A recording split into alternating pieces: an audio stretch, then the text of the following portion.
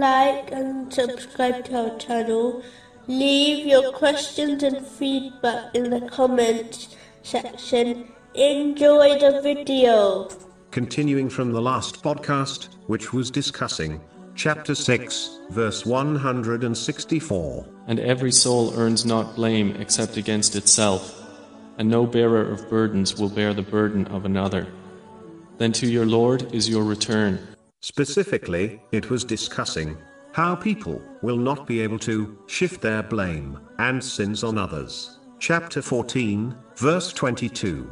But I had no authority over you except that I invited you, and you responded to me.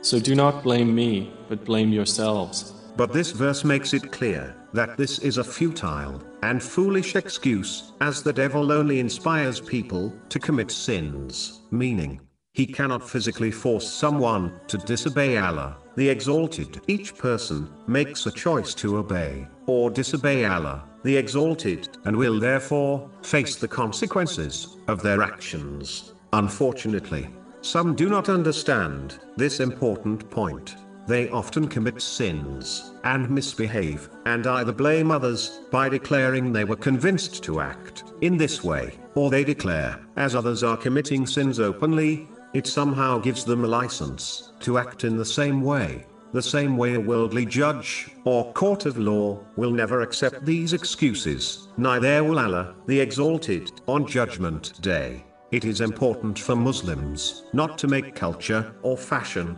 the standards for their behavior, as this will misguide them, and they will be left with no valid excuses on Judgment Day. Instead, they should adhere to the teachings of Islam, which simply outline how a person must behave in all situations. It is time Muslims abandon childish excuses and sincerely obey Allah, the Exalted, by fulfilling His commands, refraining from His prohibitions, and being patient with destiny, before they reach a day when their excuses will be rejected by Allah, the Exalted. A Muslim should always remember the end of their journey and reaching the court of Allah, the Exalted, as this journey is inevitable.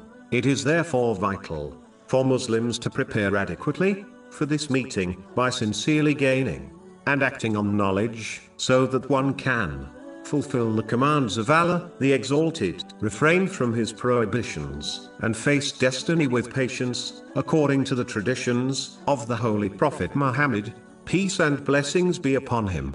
There are no do-overs, and one's regrets will not aid them when they reach this point. So it is vital not to delay obeying Allah, the Exalted, as the time of death is unknown. Today is the day to act, as one may never reach the tomorrow they hope for.